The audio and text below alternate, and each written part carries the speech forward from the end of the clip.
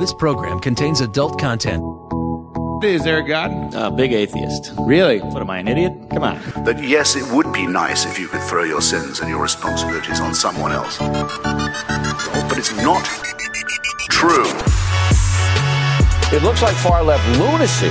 I don't believe that it's true that religion is moral or ethical. You don't need to follow anybody! It's not human intelligence! If someone doesn't value logical consistency, what logical argument are you going to give them that will demonstrate that they should? Welcome to the Godless Revolution. Today is Friday, January 26th. It's Matt's birthday! Yay! Damn it. I even typed it up there so I wouldn't forget to mention it and just torment you, because that's kind of how I am sometimes. Yeah. This is episode 147. It's always going to be 147. 191. 9 away from the 200 mark. Holy fuck sticks. Still haven't decided what we're going to do for that. Maybe nothing. I don't know. We'll probably end up doing nothing. Yeah, well, maybe we'll do an AMA or something. I don't know. No. But, so... Well, they can ask anything. We don't have to necessarily answer anything. I'm your bearded ginger host, Dan Ellis. I'm Ryan Duffy. Oh. Ryan Doofy. I'm Ryan Doofy. That's who I am. And Matt's in studio with us again tonight. Yay, it's his birthday. And we're joined in studio by Mr. Kevin Newman. Hi. How are you, Thanks for having me. I'm well. Yeah? Yeah. It's really good to have you in here. Thank you. Give Grant a break. Yeah, absolutely. I think it's doing the show is getting to him. I think he was in for 4 episodes in a row. At least, yeah. It was a few, yeah. He's fucking awesome. Like, contact him at the last minute for anything. He's like, sure, I'll be there. He's super helpful, wonderful. Thank you so much for being on the show so much in the recent history of the show, Grant. I really appreciate it. Yeah, we wouldn't want to take him for granted. Tonight we have a very awesome interview. Yeah. That we've already done. You're going to hear it here in just a minute with... Well, why spoil it then? Well, I'm not spoiling it. I'm hyping it, man. Now you're ruining how we record the show. I'm hyping. Should I keep expectations low? It's fucking terrible interview. You're going to hate it. And then they'll listen. They're like, that wasn't bad at all. I really liked that interview. Wow. Say we're looking forward to our interview. Got to manage expectations. No, we interviewed Sarah Ponto Rivera and Shalise Blythe from the Satanic Temple. And Grey Faction. And Grey Faction. Not, what's the term? Not respectively speaking, I had those reversed. So Sarah, they're both members and contributing big time council peoples. Yes. And stuff for the Satanic Temple. But Sarah, I hope this show doesn't sound too scripted, guys. but overproduced. Sarah is the director for Grey Faction, which is an initiative of the Satanic Temple taking on really shitty mental health professionals and trying to fight back some of the bullshit that led us to things like the Satanic Panic. It's a really awesome interview. I had a great time talking to both of them and learned a bunch, and they were fantastic. I really, really enjoyed it. I think everybody else will too. That'll take up pretty much the bulk of the show. We've got some stuff for our Patreon listeners. You'll learn a bit more about Shalise's appearance on the Jim Jeffries show. Yeah. If you haven't watched the episode of the Jim Jeffries show with Shalise on it, you should watch that before you listen to the Patreon portion of the show, because it's pretty fucking funny. So, without any further ado, we'll just move on to the interview. We'll see you on the other side. Hi, this is James Hubert, author of Kissing Heck's Ass, and you're listening to the Godless Revolution. Look, I'll be honest. Some of us in the West don't actually believe in religion. We just pretend to in order to convince a bunch of half-wits to vote for us. You and the Godless Revolution will be reassimilated in 3, 2, 1. Okay, on the line we are joined by Shalise Blythe and Sarah Ponto Rivera, both members of the Satanic Temple, and filling in lieu of Lucian Greaves this evening, who was unable to join us. Apparently there was an emergency that he was called away for. I'm hoping that it was to attend or record something with a much larger audience than this show, so that all of more people can hear all this great stuff about the Satanic Temple and Grey Faction. I'm not entirely sure what the circumstances were. I think I heard he's going on the 700 Club tonight. Yeah, I think he's just staying home. Yeah, I mean, it could just be that it's a Friday and he's like, "Fuck, I don't want to fucking hang out with these guys on a Friday night. I've been doing other shit all week." I think they're gonna have their biggest numbers of viewers and on the 700 Club. But he will be joining us for an episode sometime in the near future. We're going to try to schedule that right around either just before, or I think I would probably prefer to have him on just after the ISSTD to talk about how things actually went during the conference or convention, and how that all shook out. That'd be a lot of fun. But this evening, we're very excited to have Sarah and Shalise on the show with us. So let's start with Shalise. For those people who may not know you, who have never heard the show or heard us sing your praises because you're fucking awesome, tell us a little bit about yourself. You are fucking awesome. Aw, blush. So tell us a little bit about yourself. So my name is Shalise Blythe. I am currently the National Director for the After School Satan Club, and I am the former chapter head for the Utah chapter of the Satanic Temple, which closed its doors back in 2017. But since then, I took over the After School Satan Club on a national level, and I've also been working with Grey Faction for quite a few years now. I got started there, I think, even before I even got a chapter. So that's kind of where my focus is, both on those main two projects. Fantastic. And you are now living in Arizona somewhere? Yeah, I'm currently in Tucson for the moment. You flew the coop, you left Utah, you abandoned us all to work things out on our own and moved to sunny Arizona. We've missed you here, for sure. I've missed you guys too. Hopefully I can make it down there in the next couple months. Woohoo! We would love to have you on the show in studio if you're available. Or just go hang out and have a couple beers with you, whatever. At least 5. At least one. So tell us a little bit about yourself, Sarah. My name's Sarah Ponto Rivera, and I have been working with TST really since its inception on our Grey Faction project. And I also am a former member of the National Council, and have stepped down just recently to be more involved with Grey Faction. It's definitely a passion project of mine that is geared towards challenging and fighting pseudoscience within the mental health field, and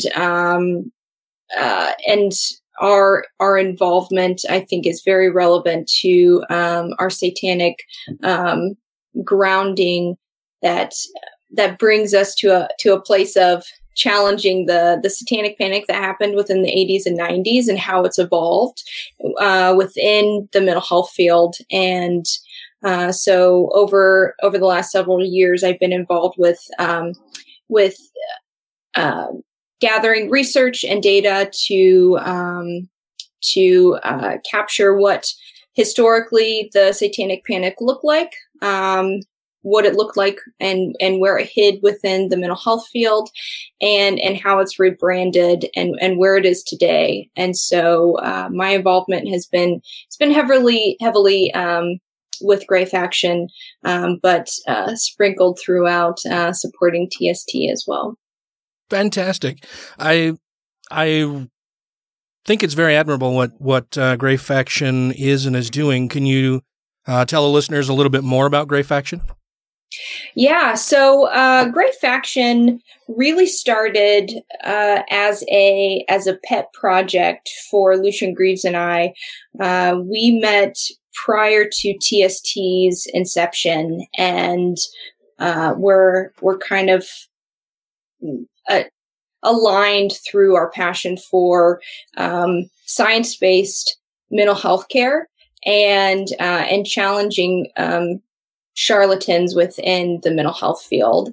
And so through that, we've been collecting information about the satanic panic of the 80s and 90s, and what that looks like was a cultural phenomenon that happened within the U.S. That really started. I mean, there's a lot of perspectives on how it began, but I think there was definitely a religiosity push in challenging the changes within the cultural shift within the U.S. There are some perspectives that feminism also brought about the satanic panic as well, as women were going to the workforce and putting their kids into daycare, and there's some theories that also sparked. That also sparked the satanic panic within the daycare scares. Things like the Fran and Dan Keller case, which that's a couple who owned a daycare, and they were put in prison for over 20 years for some just really fucking crazy narratives that were guided that guided children from police and social workers and such to make these allegations against them. And recently, they just got out of prison and were exonerated and also paid by the state a lump sum of several $1 million for their time in prison. Which, when you think about how 20 plus years of your life gone because there were people who believed that you were satanically abusing children. It's pretty remarkable. But I digress on that case. But so the satanic panic that was not only sparked by TV shows like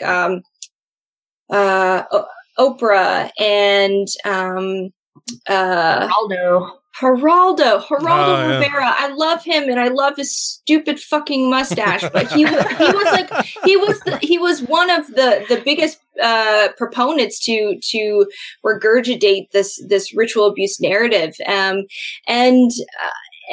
so there was a culture shift, a fear about the unknown, this underground satanic ritual community that was, 1 million plus strong, and it could be your bank teller or your next door neighbor who is a Satanist, and you would never know it. They're so secretive, and that's where this conspiracy grew from. And so, jumping forward to today,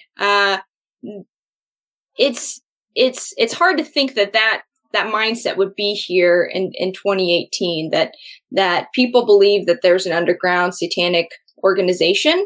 But when you look back at the people who were the proponents of this narrative, of this cultural narrative, of this witch hunt, of Satanists, that those were police officers, doctors, nurses, social workers, psychologists, and many of those people are still practicing today within their field, and they had this belief system, and we, who maybe weren't as involved, but maybe witnessed it, maybe we're growing up, in the 80s and playing D&D and experiencing, all of this pushback from that. But now today it's hard to believe that there are so many practicing, professionals who were invested in that ideology, who still have an investment in it today, but are significantly less public about it, but are as equally as harmful about it. And so we really hone in on the mental health aspect of that within Gray Faction. We look at where mental health practitioners were really the validators of the satanic panic narrative. They were the voice to be the evidence, giving testimony within legal cases that there were underground organized satanic communities within your neighborhood or within your town that were raping and murdering, and there were no bodies. There was no evidence of any of this, and so it was all perpetuated within, or a majority of it was perpetuated within the mental health field. And so we really hone in today on how that's evolved, and how people are being impacted by the ideology that has been rebranded, and how we can really set a higher standard and challenge and fight against the pseudoscience within the mental health field and within licensed practicing fields. Yeah, it seems like that's a really uphill climb. I've seen a few posts that Lucian has made about it on behalf of Gray Faction, talking about some of the things that they've tried to do in holding these mental health quote-unquote professionals to account for some of the things that they've said and done. What types of things does Gray Faction do in order to expose the quackery that's going on with a lot of these mental health quote-unquote professionals? Well, we have been working on several projects over the year. So one is through performance art. We have been challenging one of the biggest organizations who perpetuate these conspiracy theories of satanic ritual abuse. And it's called the International Society for the Study of Trauma and Disassociation. So the ISSTD. And they are an organization that's rebranded over and over again. Lucian and I did a presentation several years ago about how they've rebranded and where it's brought them today. But we have been consistently doing protests outside of their conferences, which are just full of just outrageous and almost unbelievable topics that these licensed mental health professionals are talking about. Yeah, I remember people who have PhDs, that are talking about essentially like Manchurian Candidate narratives that people can be mind controlled in a way to create dissociative identity disorder, formerly known as multiple personality disorder. Or I attended the International Society for the Study of Trauma and Dissociations conference in 2014. And I sat through a presentation by a person who has a fucking PhD, and she was talking about how one of her patients was allegedly ritually abused by a lizard alien who every Thursday would meet this woman at a harbor and take her to outer space to be ritually abused. You know, it's fucking absurd. It's really absurd stuff.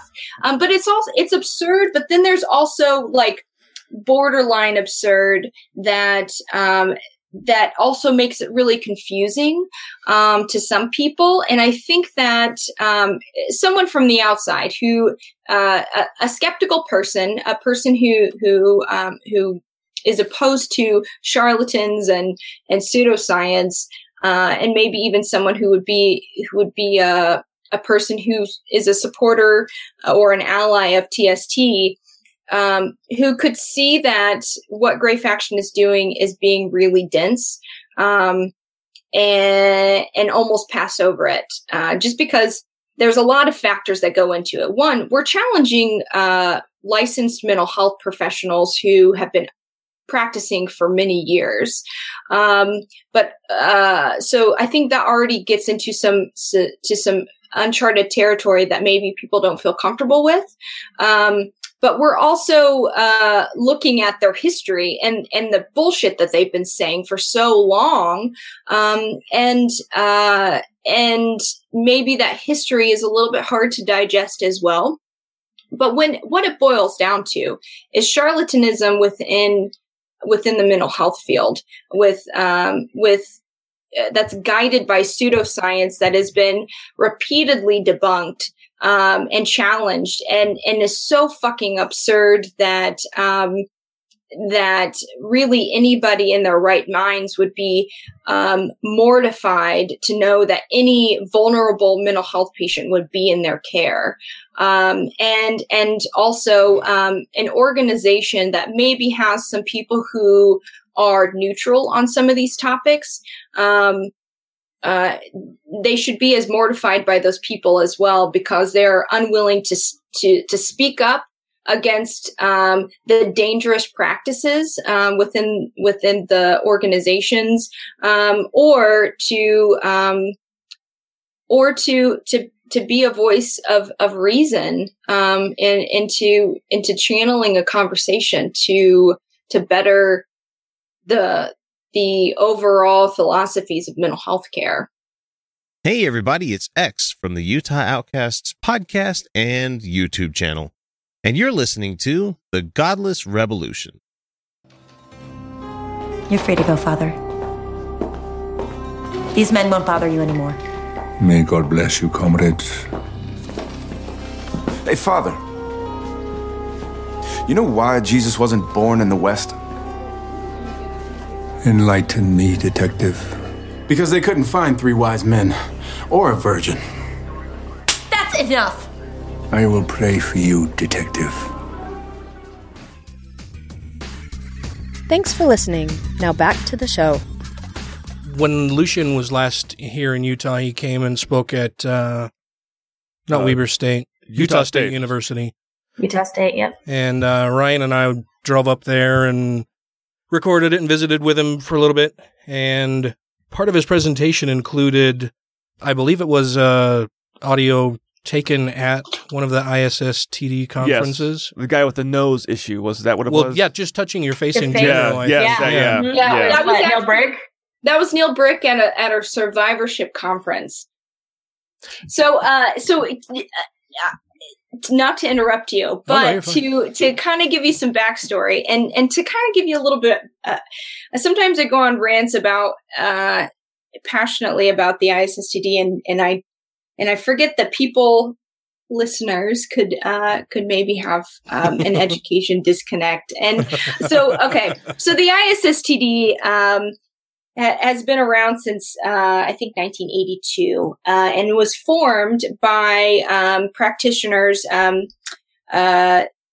psychoanalytic practitioners who believe that memory can be repressed subconsciously, and that traumatic memories can be repressed to a point of which you could be living your whole life and completely repress a memory that was so traumatic that only through therapy those memories were able to be recovered. And so memory science totally refutes that theory. That's a theory that's a theory that a lot of psychologists that you would learn about in Psych 101, Jung and Freud and so on. Like that's an ideology that you would learn about, but really the philosophy doesn't hold up with the science of memory. And so you would think memory science would impact an organization solely based on a philosophy of memory repression, but it doesn't. This organization's been around for so long, and those ideologies are still being taught as the reality for the way that our memory works. And so with that, a lot of social and cultural impacts develop what a therapist can say they are recovering from a client's memory. So they use practices like memory regression, hypnosis. There was a big fad in the 80s and 90s of using amytal, sodium amytal, which is also known as the truth serum.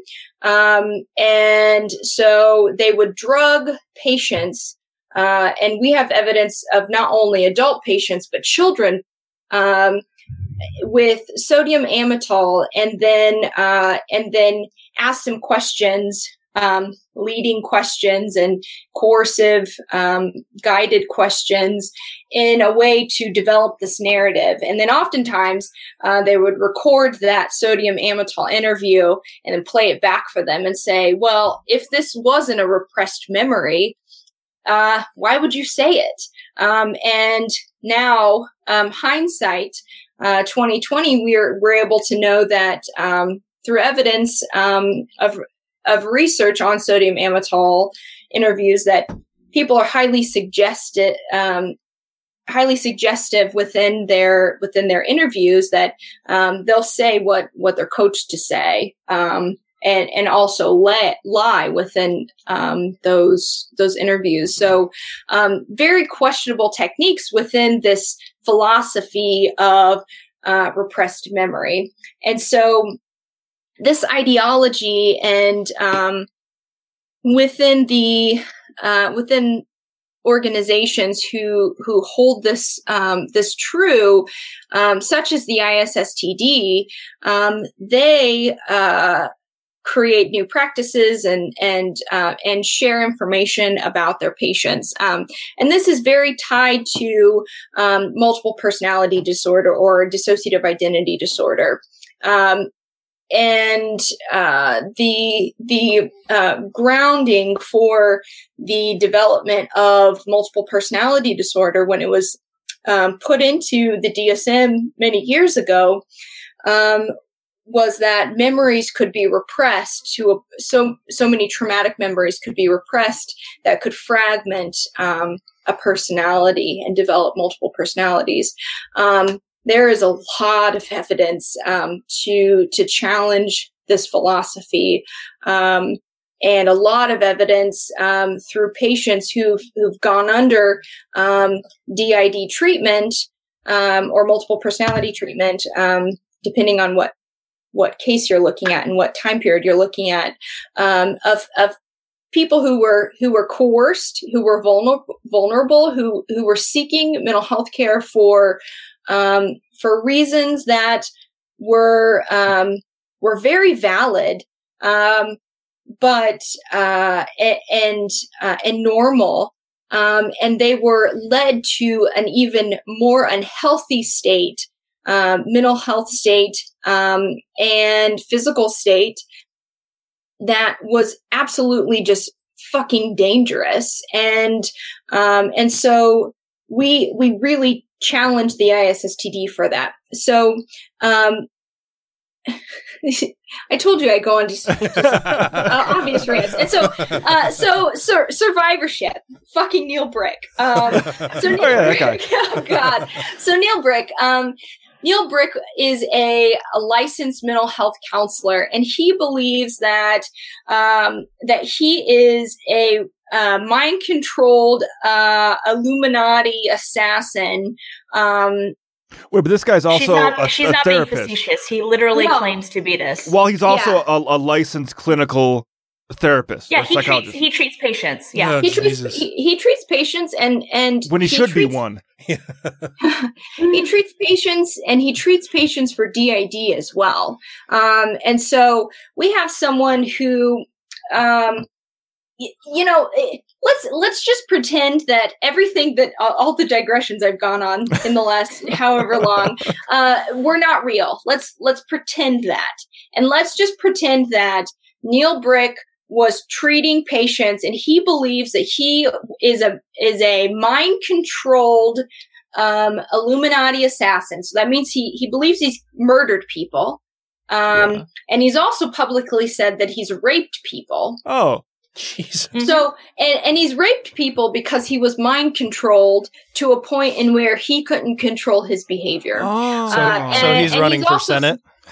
Yeah, and so he's also said that these were triggered by emotional situations, and I don't know. It's the absurdity and the dangerous case for Neil Brick, I think, is not one that I have to hit too hard on. But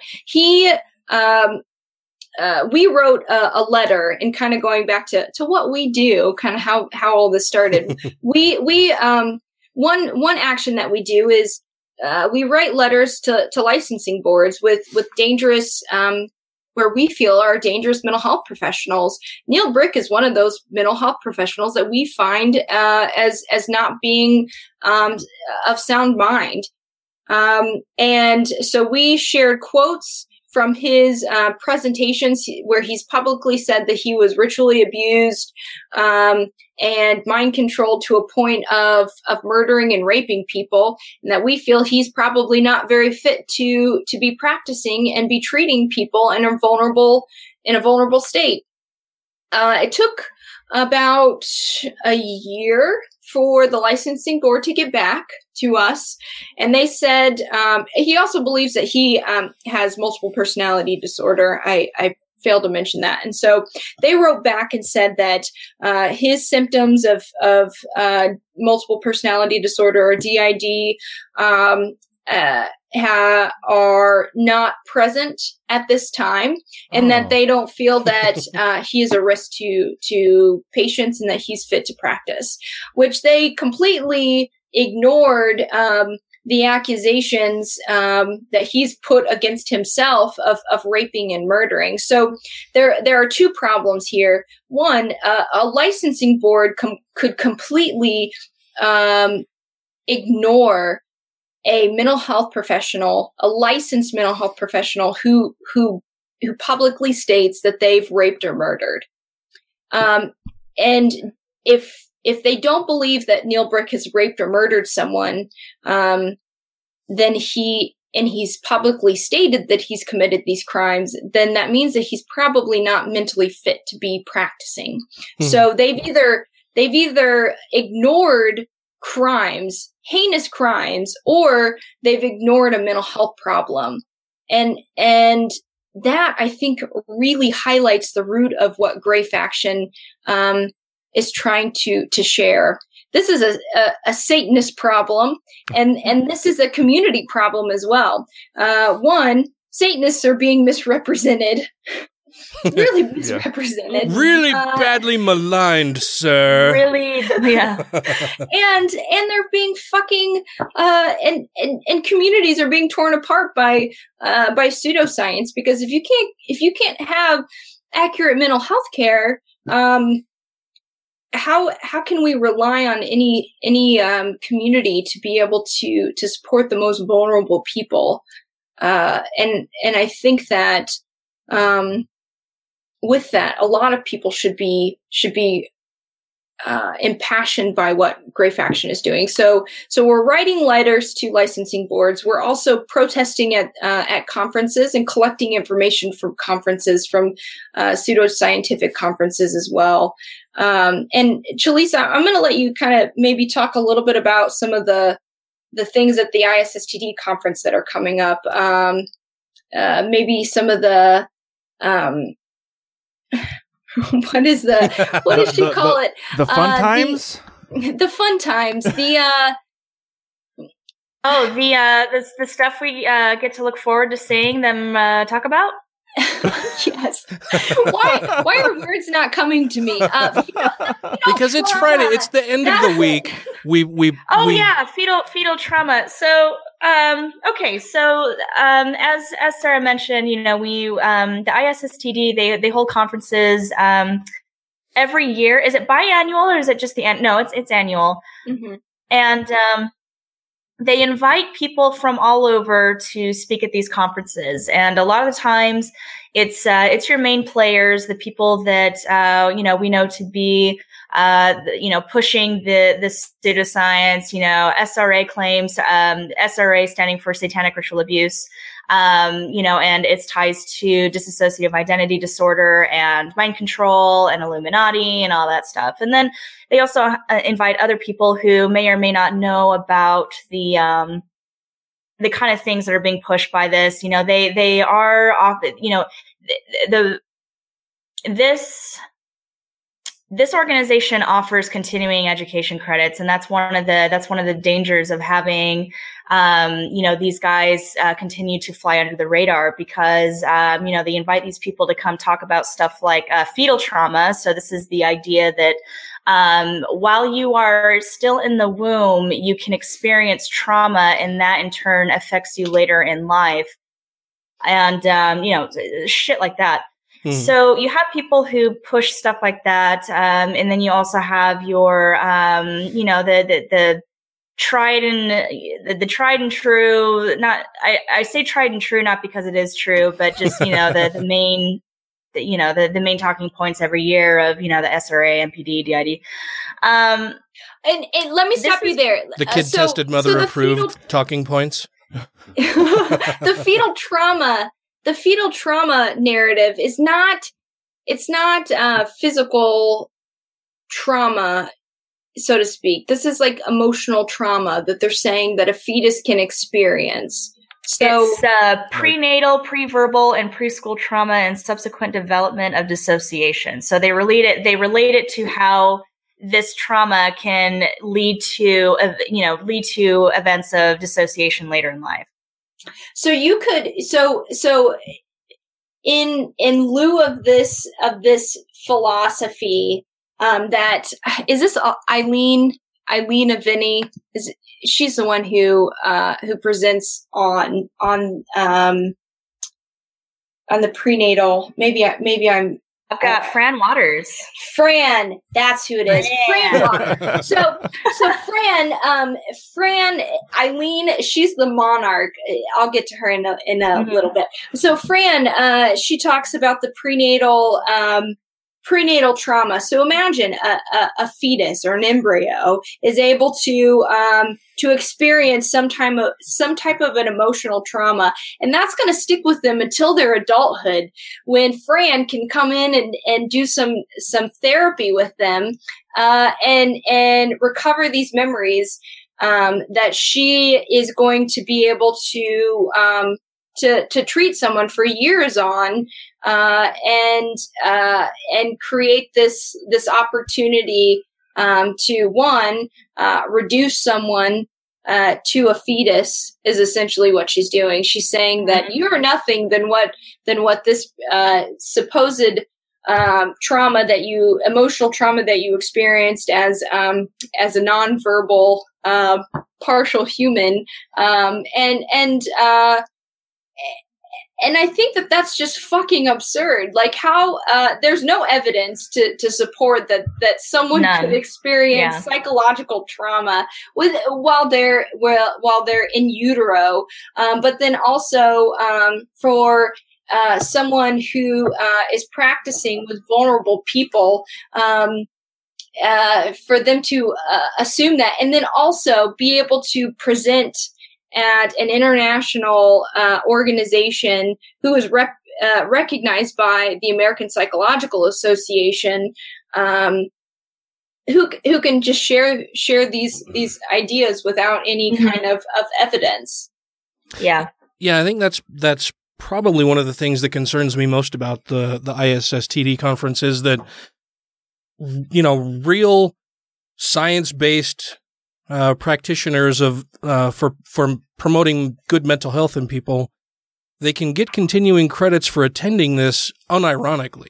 Like they, you know, it's not that they're going there to see what the wackadoos on the fringes of the science are saying. It's, you know, this is being promoted as generally acceptable throughout the mental health field. Yeah. Or it's promoted as being the hot new thing, you know, oh, we've discovered this and we want to tell you all about our amazing discovery. And it's fucking dangerous. It's absolutely dangerous, especially since, they do. So people who, you know, go in and they're looking to, you know, learn more, or, you know, they have to do their continuation credits every year. And they go there and they learn this, and you know, why would they think to not trust that if they're recognized, you know, by these other organizations as being legitimate? I mean, why would they question it? So, you know, and the harm comes in when these people take that and they apply it to their patients. And, you know, we have so many survivor stories of people who have been subjected to these narratives in their therapy, and they've come out of it being actually abused by that therapy. Or I say therapy in quotation marks because that's not what they're receiving. They're getting abused. And, you know, we have many cases of that, many people who have come to us with their stories. And, you know, we also have, you know, it could also lead to, you know, maybe a death of a patient, or somebody, you know, somebody causing the death of, you know, somebody, which we see in the Jude Mira case, which, you know, and speaking of petitions, you know, that Sarah mentioned earlier, we have another petition out, in regards to Ellen Lachter. Actually, no, we got a response back, which was bullshit in itself, but, you know, we made the licensing boards aware of this woman named Ellen Lachter. She's based in California. And she's one of those people that openly promotes her belief in the existence of satanic cults, brainwashing. She believes in satanic ritual abuse. You can find this all on her website. It's not hard to find, and it's not hard to know what she believes. And she applies this to her therapy. And so her name was Gigi Jordan. And she had a son who was severely autistic, nonverbal, you know, extreme case. And she was going all over the country seeking help for her son's autism. She was going to different doctors. She was seeking out just these crazy, you know, new treatments that weren't doing anything. And somewhere along the line, she started claiming that her son's autism had nothing to do with, you know, the genetic defect, that it was actually being caused by satanic ritual abuse. And that he, you know, he was disassociating, he was, you know, doing all this. And then they were using this defunct method of facilitated communication. You know, she, of course, not being an expert in this, but I guess she found it on the internet or somehow found out how to, you know, do something like that. So she was using that and saying that her son was communicating to her that, you know, oh, the babysitters were satanically, ritually abusing him and all that stuff. So at one point, down the road, she was evaluated by Ellen Lachter. And after this, I don't remember exactly the timeline, but it was after she had been evaluated by Ellen Lachter that she ended up murdering her son. And she gave him a combination of vodka and various pills. And I think evidence also suggests that she tried smothering him as well. And she considered it a mercy killing. She felt so strongly in this idea of, her son being satanically ritually abused, and also having seen a mental health professional who did nothing to dissuade her of that. It could be argued that she maybe reinforced it, but at the very least, we know she did nothing to dissuade her of this. And so, old son. And so this is why we feel it's really important that people like this are, that we make people aware that they exist and that they are pushing this onto their patients, and that they're contaminating, this field with their nonsense, because, an 8-year-old's dead. And, and on top of that, there are survivors of various therapists who adhere to the same narrative, and they come out of it telling us, or, they've come out before, we even existed, just about how they were drugged, they were coerced, they came out of it just having their lives absolutely destroyed, because of this. And none of it was ever true. Yes, they made me believe this was true at the time, but now that my head's clear, now that I'm no longer under the thumb of these, therapists, none of it was true. This is Phil Ferguson of the cleverly titled The Phil Ferguson Show, and thank God you're listening to the Godless Revolution. The mystery of Nikita's killer is confounding to us, because nothing seems to make sense. Problem? We're thinking like Romanians, and we should be looking at this situation from the other side, through the prism of the American. The United States was founded in 1776 by a bunch of rich, greedy, white men who didn't want to pay their taxes. Rejoining the Godless Revolution podcast now. And when a mental health professional can really play the authority figure within a patient's life, that is something that if they aren't able to bring about accurate and healthy mental health care, that it's going to be, there's no doubt in my mind that it's going to be a dangerous situation for that vulnerable patient. And that's a really heavy burden for all of us to bear, because how rampant mental health problems are within just the United States and across internationally. I think that if we can't rally behind having accurate mental health care, this is, as I said before, this is an issue that is everyone's problem. And as Chalisa had highlighted, we know of one child who has been murdered because of this, and one child is enough for us to say that's more than enough. Yeah. And the people who we know, Jeanette Bartha, she was a victim of one of the founders of the ISSTD. She was drugged, coerced, and went through years of really heinous mental health care, that she ended up suing and winning, a lawsuit over, or getting some of reimbursement for the treatment that she was under. Roma Hart, she was also a victim, nearly died in the care of Colin Ross, where he, heavily drugged her, and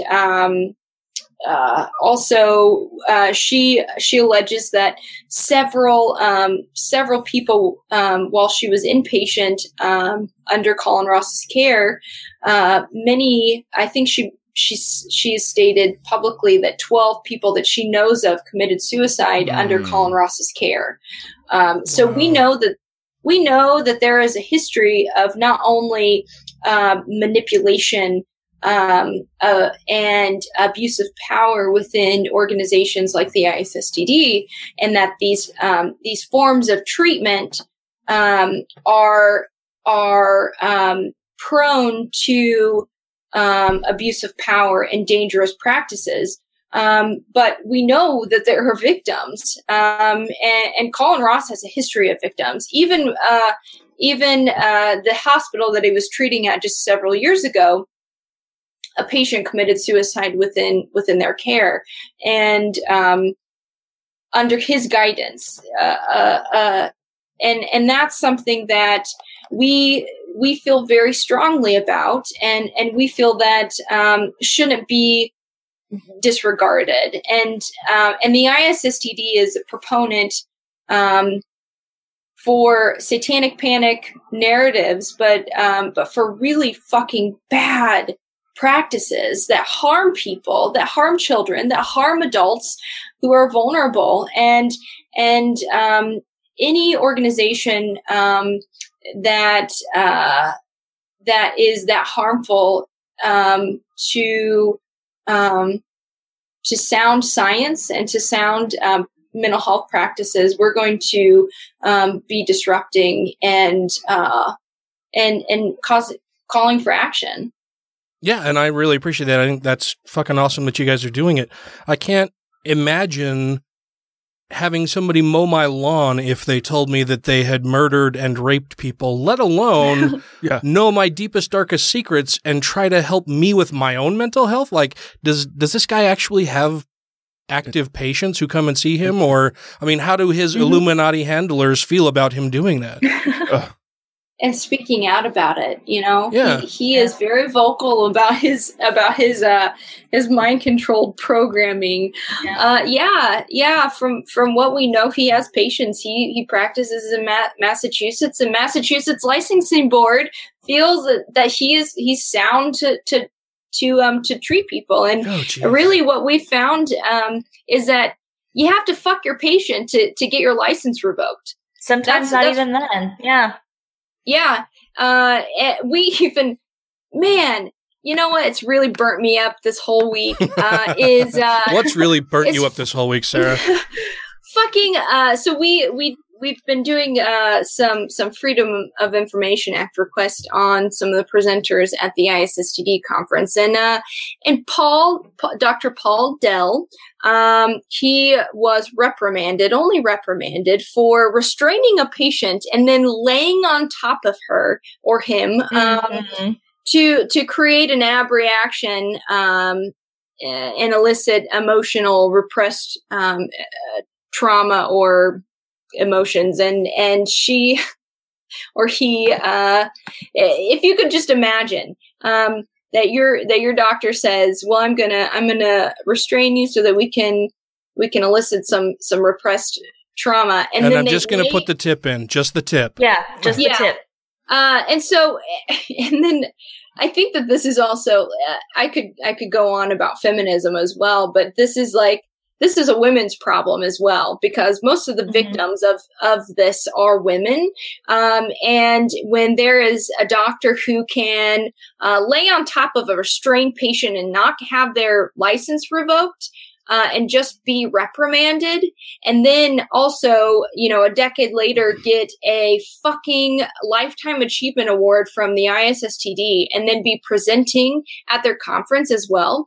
Like, that is absurd. He's presenting at a trauma conference, and he restrained a patient and laid on top of her. And he caused trauma. Jesus Christ. Yeah. I mean, I don't think getting anything from the ISSTD sounds like it's very reputable. They sound like pretty much they're also a bunch of kooks in wax to begin with. Yeah. Well, you're also talking about the same organization that, had one of the highest honors is getting an award named after the therapist who treated Sybil, if you guys are familiar. So this kind of comes back around. I'm sure a lot of people are familiar with the movie Sybil. This woman who went into her therapist and was having all sorts of issues, and this therapist found this breakthrough, oh, you have multiple personalities and all that stuff. So what's her name? I can't remember it off the top of my head. It's Wilbur. That's Wilbur the Award, isn't it? horse. Cornelia Wilbur. Cornelia Wilbur. Yeah, she also, so not only is she famous for being Sybil's therapist, but she also is very famous for being a co-author in one of the most scathing anti-gay psychological studies in American history.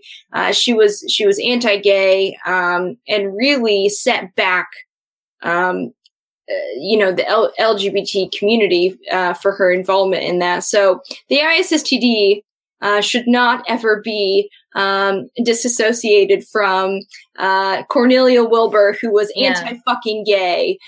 She's anti-gay, and her work with the book Sybil. I mean, it was so heavily. It was totally debunked, and you would think that something like that, something just so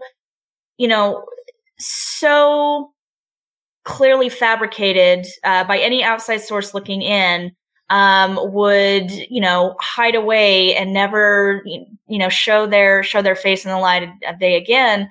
But no, she posthumously has an award named after her, and people who go to the ISSTD conference are awarded these Lifetime Achievement Awards essentially in her name as if it's an honor, when really she not only set, like Sarah said, she set back the LGBT community, but, she helped fuel this panic, this narrative of, multiple personality disorder being associated with these, with these satanic cults. I mean, 22 Faces was the same way. And Michelle Remembers. I mean, that's the big one that we always cite, because it really did start this satanic panic, within the mental health field. This Dr. Lawrence Pazder. Lawrence Pazder. He releases this book called Michelle Remembers, and it's a quote unquote nonfiction tale about his treatment of his patient Michelle, who he ended up marrying, by the way. And it's, it was about, she comes into the office, she's having all these problems, and through repressed memory therapy, they find out that she's developed all these personalities because she was satanically ritually abused. That one, again, was so heavily debunked that, to the most embarrassing level. But nothing ever came of it. I think he continued to see patients after that. I mean, it was just, very quietly, but he was still in clinical practice, and his wife, Michelle, was, working with him too. Yeah. And I think also something to highlight within a lot of these phenomenons is that, not often, I think it's as frequent as it is not, that people who are victims of these forms of therapy are going into treatment for very simple things. I think that Michelle went in just for something like depression. Yeah, and we have reports from people who were diagnosed with dissociative identity disorder and then have retracted that narrative, is that they went in for migraines or marriage problems, anxiety. It's of just the few that we've just identified. How many people have gone to therapy for those things. And then imagine that if you were to go to one of these therapists and didn't know that they held these beliefs, that these really irrational beliefs, that their practices could lead you to some really dangerous situations that are unhealthy and counter to a productive mental health care.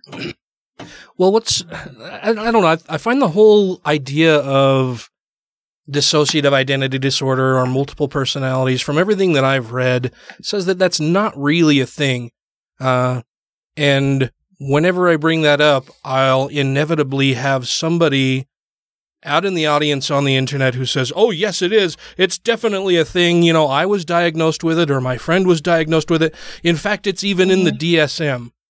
Well, yeah, absolutely. Go ahead. I think,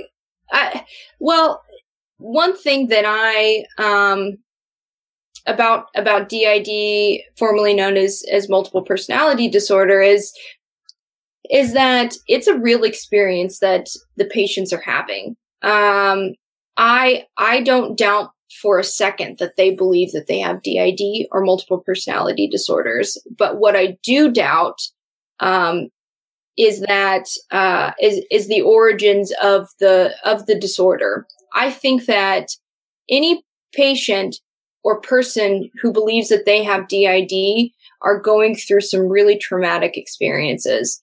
And I don't think that should be belittled at all. But I also think that, I don't think that it should be ignored that the role of the doctor, who may be treating those patients is leading them to this experience. That maybe had they not gone to this therapist, maybe they never would have had that DID experience. Right. And that is the key. And historically, I think it's been downplayed. I don't think that the patient experience has been highlighted enough that it doesn't come down to just malingering. People aren't just lying about this. I don't think that people are lying that they have this disorder. I think that the majority of the people who have DID, just as any other disorder, that they genuinely feel are experiencing these symptoms. But is it symptoms that are from satanic ritual abuse or trauma, or is it from them having traumatic experiences within the mental health field that have led them and coached them to having these experiences? And I think that it's also really important to highlight that just because you've been diagnosed with DID or MPD doesn't mean that you haven't had sexual trauma or physical trauma or psychological trauma. I have had conversations with so many people who have retracted their DID narrative and said, I went into therapy and I had been raped or molested or sexually assaulted, and that wasn't enough for my therapist. They wanted me to recover memories of other traumas, and that my legitimate trauma wasn't enough for them. And that's really fucked up. If you can't validate actual trauma, and you have to have something that's repressed, that it in your therapist's mind, that they don't think that that actual trauma that isn't repressed isn't traumatic enough, there's a fucking problem. Well, there are much more objective sciences, objective medical treatments that can be misdiagnosed. Something that a blood test will be maybe inconclusive, but is a really hard science, and maybe the first test got it wrong, and now you're in a very subjective science, medical mental health treatment where somebody has a bad idea, and they're telling this person who has an issue of what they have.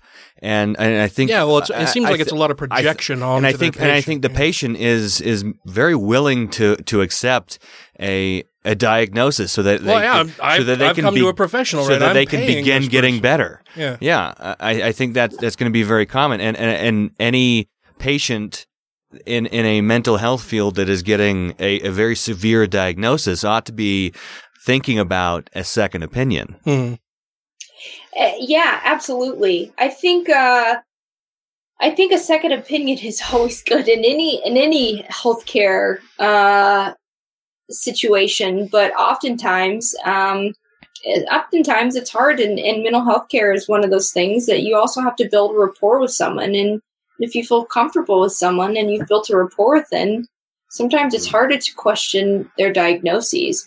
But I think that I don't think that it falls onto the consumers. I think what Gray Faction is doing is trying to build more informed consumers, definitely. But this is a problem for the APA. This is a problem for mental health organizations who are letting pseudoscience and conspiracy theory run rampant within their diagnostic statistical manual. If within the dissociative disorders section of the DSM, that is something that highlights possession and things like out-of-body experience and alien abduction. Well, it's not quite in there, but there's a thin line between out-of-body experiences and possession to alien abduction and other kind of crazy things. And one person that I want to highlight is Colin Ross. So if you Google Colin A. Ross, you're going to find an abundance of information on one of his patients who was a victim, Roma Hart, and I mentioned her earlier.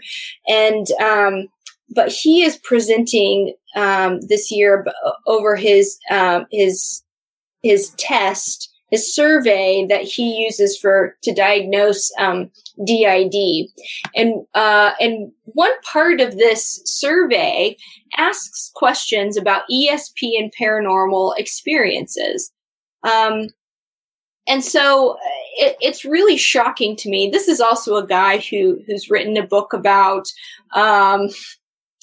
MK Ultra and essentially has some. He's written a lot about the Manchurian Candidate narrative that you just you wonder how does someone who has a doctorate degree have time to invest into such foolishness. But anyway, so his survey to identify dissociative disorders, he says that this is it's included in the American Psychiatric Association's Handbook of Psychiatric Measures.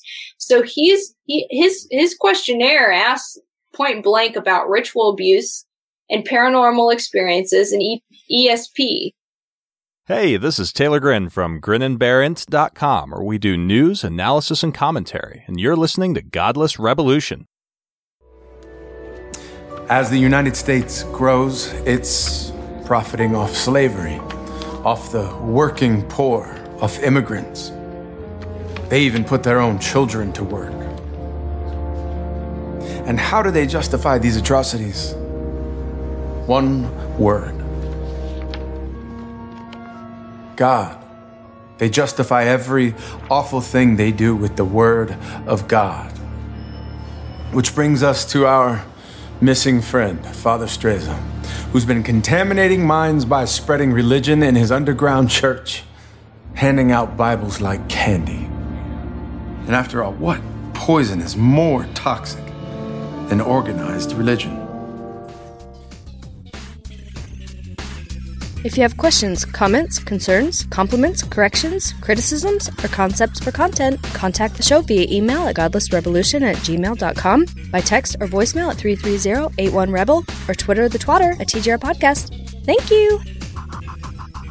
So the APA, the American Psychiatric Association, is validating a survey that is inquiring about supernatural experiences, and we believe that this isn't just as a are they experiencing this versus this is a reality.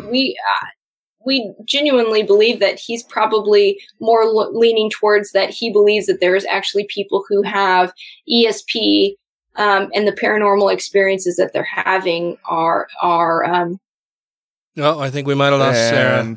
Valid. Oh. You cut out for a second there on us. Did you say I cut out? Yeah, for a second, right at the end of what you were saying there. It seems like Well, there Colin might be. Ross is a fucking asshole. That's all I was saying. He's a fucking asshole who I genuinely believe is a lunatic, and I would call him a fucking lunatic to his face. I think that he has done some serious damage to his patients, and he wrote a book about ritual abuse that is the worst book that I've ever fucking read, and that's all you need to know. Well, I just want to throw an atheist angle in here too, because I think, referring to that questionnaire that where supernatural stuff is validated, obviously in a case like this, those stand out as being particularly odd questions, except for show me on the doll where the unicorn put his horn. Right. Well, that would even be more odd, maybe. But Dan thinks about these kinds of things. We just have to ignore him. But we live in a world though where supernature is elevated, right? It's fantasy thinking and magic all have this special place in our society, and so it does become a little bit sticky to say, well, we're gonna accept all of these thousands of mental health professionals who want to incorporate spirituality into their healing program, whatever the fuck they call it. So now how do you go back and exclude these other parts that are supernatural, but just maybe a little bit different from the magic that almost all these other guys are doing? You know what I mean? Absolutely. And so I just want to throw the atheist angle in there by saying that we need to just deal with the facts that we have and the actual help, get rid of all the magic bullshit. Then we don't have to deal with idiots like this who throw this, ghosts and Manchurian candidates and Space Godzilla that you meet at the docks and all that bullshit. You can get that all out of there and just not worry about any of it. But absolutely. And I think, from an atheist perspective and from a skeptical perspective, when you look at the DSM, and you have such questionable ideas in there, then that begins to bring about questions to other ideas that are probably significantly more validated and that are a lot more helpful to people who have mental health issues. And it's easy to write off something that has something that's so bullshit in it. It's easy to write off a whole book that's the basis of the mental health care structure because some organization like the ISSTD has pushed for disorders like the dissociative disorders section to have something like possession and experiences of possession as being a reliable experience or symptom to their mental health situation. And that's also what's really concerning to me. How many people are scared to go to mental health treatment because they saw on Geraldo Rivera some fucking person 20 years ago talking some bullshit and they know that they're still practicing through the ISSTD and they're scared to go get treated. And that's concerning. And I think that's a part of the issue, but well, yeah, and I would say that's a really huge issue. I mean, when it seems weird to me that the APA itself wouldn't look at things like the ISSTD as being on the fringe and as being harmful to their overall mission of actually getting mental health to the people who actually need it. I mean, if somebody sees shit like the ISSTD and doctors who believe that they're secretly Illuminati and are murdering people and raping them and that they're a Manchurian candidate that if you touch your face in such a way, they'll freak the fuck out while they're at the conference itself. And so they'll boot you out if you touch your face. I mean, to me, that makes the entire enterprise look like shit. It makes it so that people would be terrified to go and see a mental health professional because they don't know how badly that person could fuck them up, right? I mean, as you said, Sarah, I have no doubt that a lot of people who believe that they have DID or multiple personality disorder, that's actually what they believe. But how did they arrive at that belief? I mean, it's not something that they believed that they had this, and that they had never heard anything about it before, that they believe that they have more than one person living inside them, and so they go and try to get that fixed, right? Every case that I've ever heard or seen anywhere, it's that somebody had some other mental health issue. They go into somebody who they hope or think is going to be able to fix them, and instead they come out even more broken than before. Yeah. Well, I mean, from the patient perspective, it's it's exactly that, because the people who aren't afraid to go and get help, they seek this treatment, and they trust that this person is going to give them the best possible care. And, it's how you would approach any situation like that, whether that's mental health or, physical health, if you had to go to a surgeon, if you had to go to a specialist, if you had to go to your general practitioner. I mean, these are people that, they go to school, they're trained, and you trust in the system to train them, to the best of their ability to give you care. And so, but it's especially frightening when you're in a delicate mental state and you have these issues and you are trying to find the answers to them. If you go in for depression, anxiety, if you're just having these issues and you're trying to figure out, well, what, what's the basis of this? Like, how can I get better? So you're fragile, you're putting your trust into these people, and then for them to tell you, well, the reason that you're experiencing all these upsets, the reason you're feeling so low, the reason you're having these outbursts,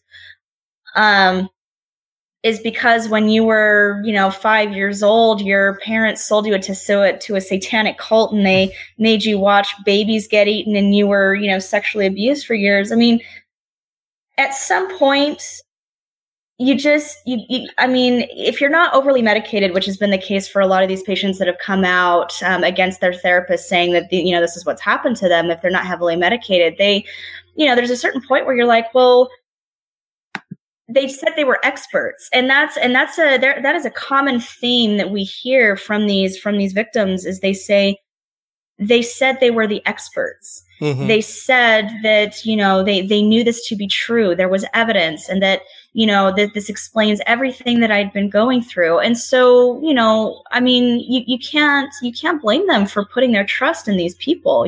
They're not to blame. It's the therapists that are to blame.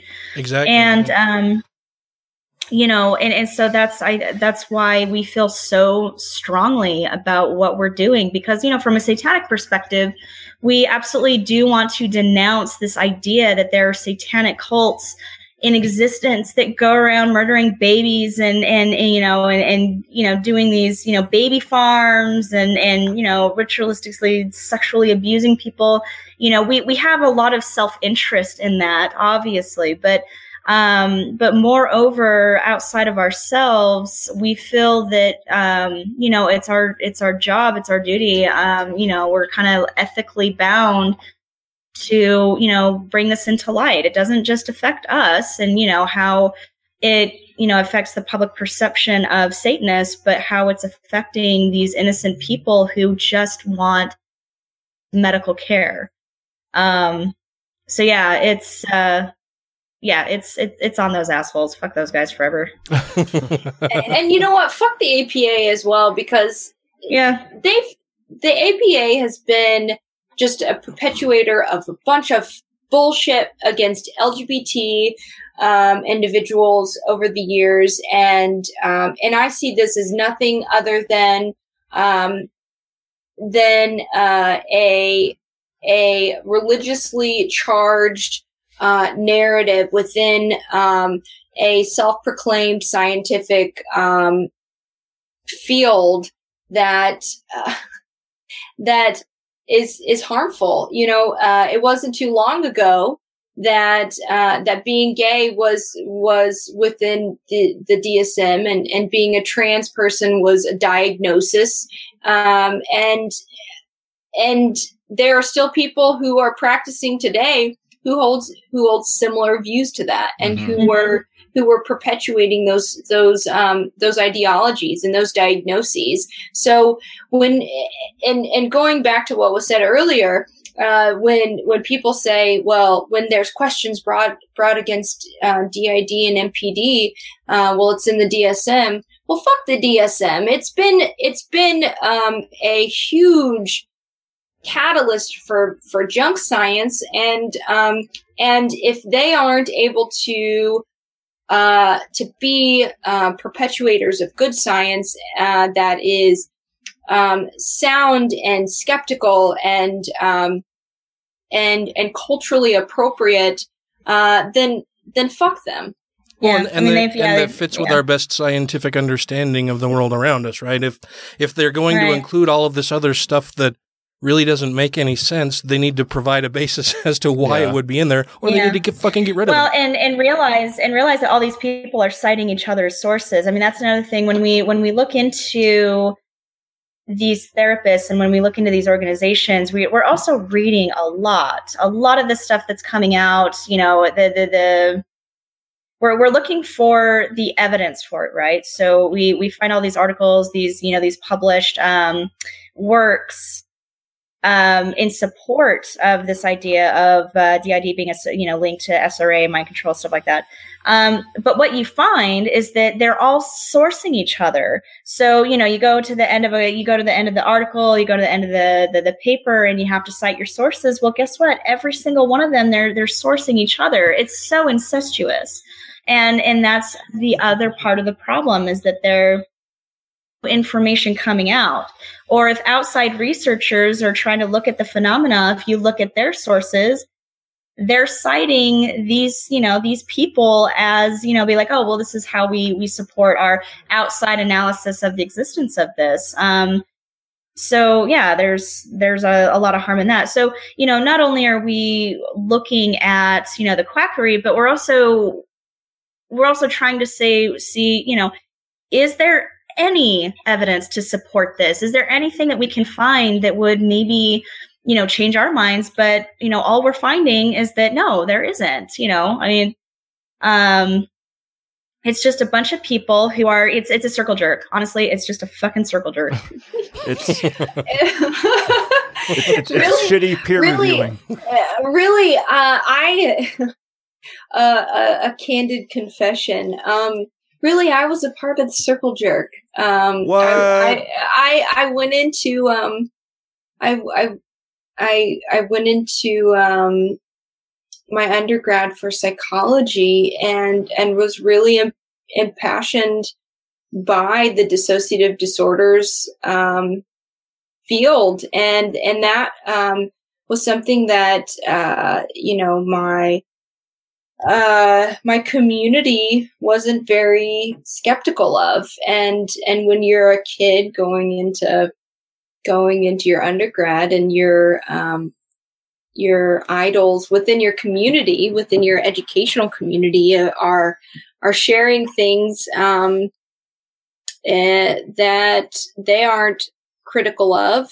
Sometimes it's hard to be critical of the people who you look up to, and it took me a long time within my undergrad to really uncover the genuine skepticisms of the dissociative disorder field. So I'm very sympathetic to someone who is in the mental health field who holds these ideologies, but I am not at all sympathetic or forgiving to the harm that's been caused, and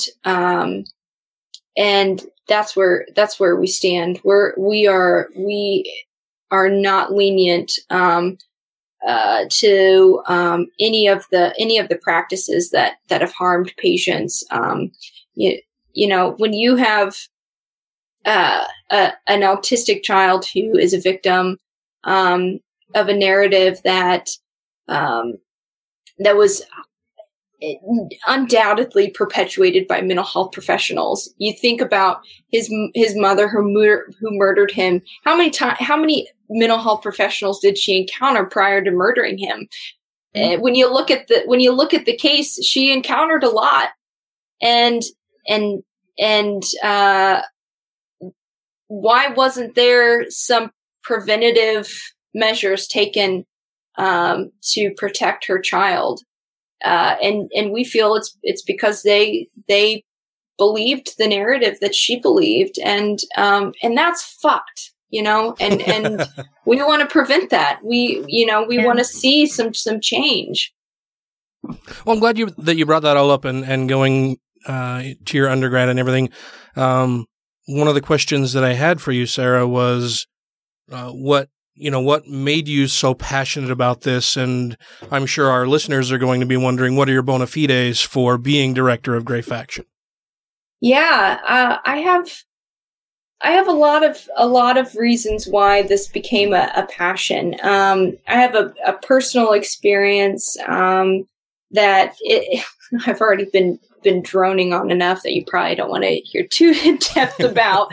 But I have a personal experience that led me to be so passionate about the dissociative disorders field and the satanic panic narrative. I genuinely believed going into my undergrad that there was a satanic organized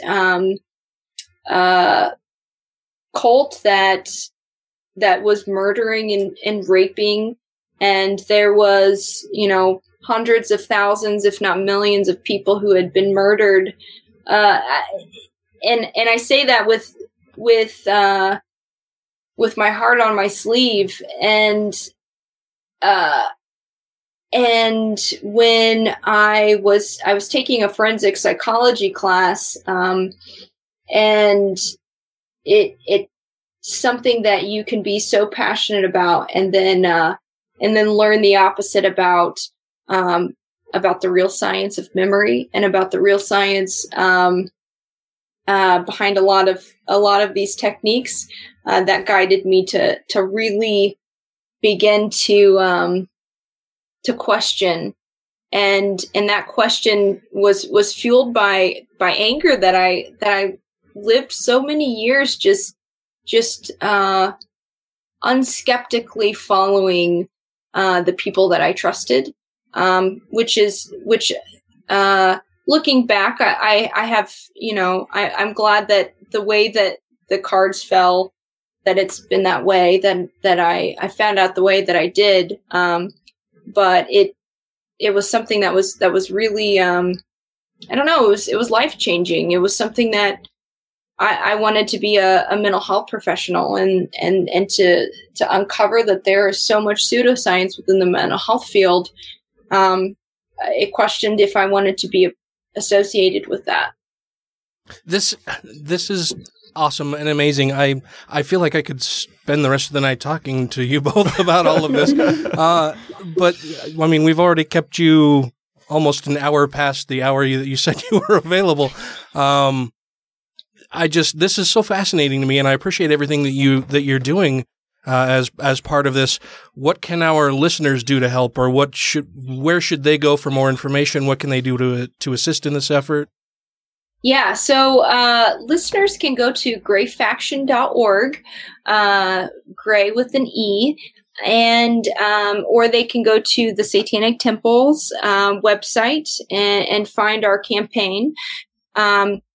We are looking for people who are impassioned by this phenomenon, and that if anyone who is interested in providing their skills to help us in our mission to bring about change. And then we also want them to know and to stay tuned that we are not going to sit apathetically on the sidelines as the ISSTD hold conferences with continuing education credits on such bullshit pseudoscience and supernatural narratives that we feel are dangerous. And so we want everyone to know and to stay tuned that we will be at the ISSTD conference, and we have a lot to unveil from now until then.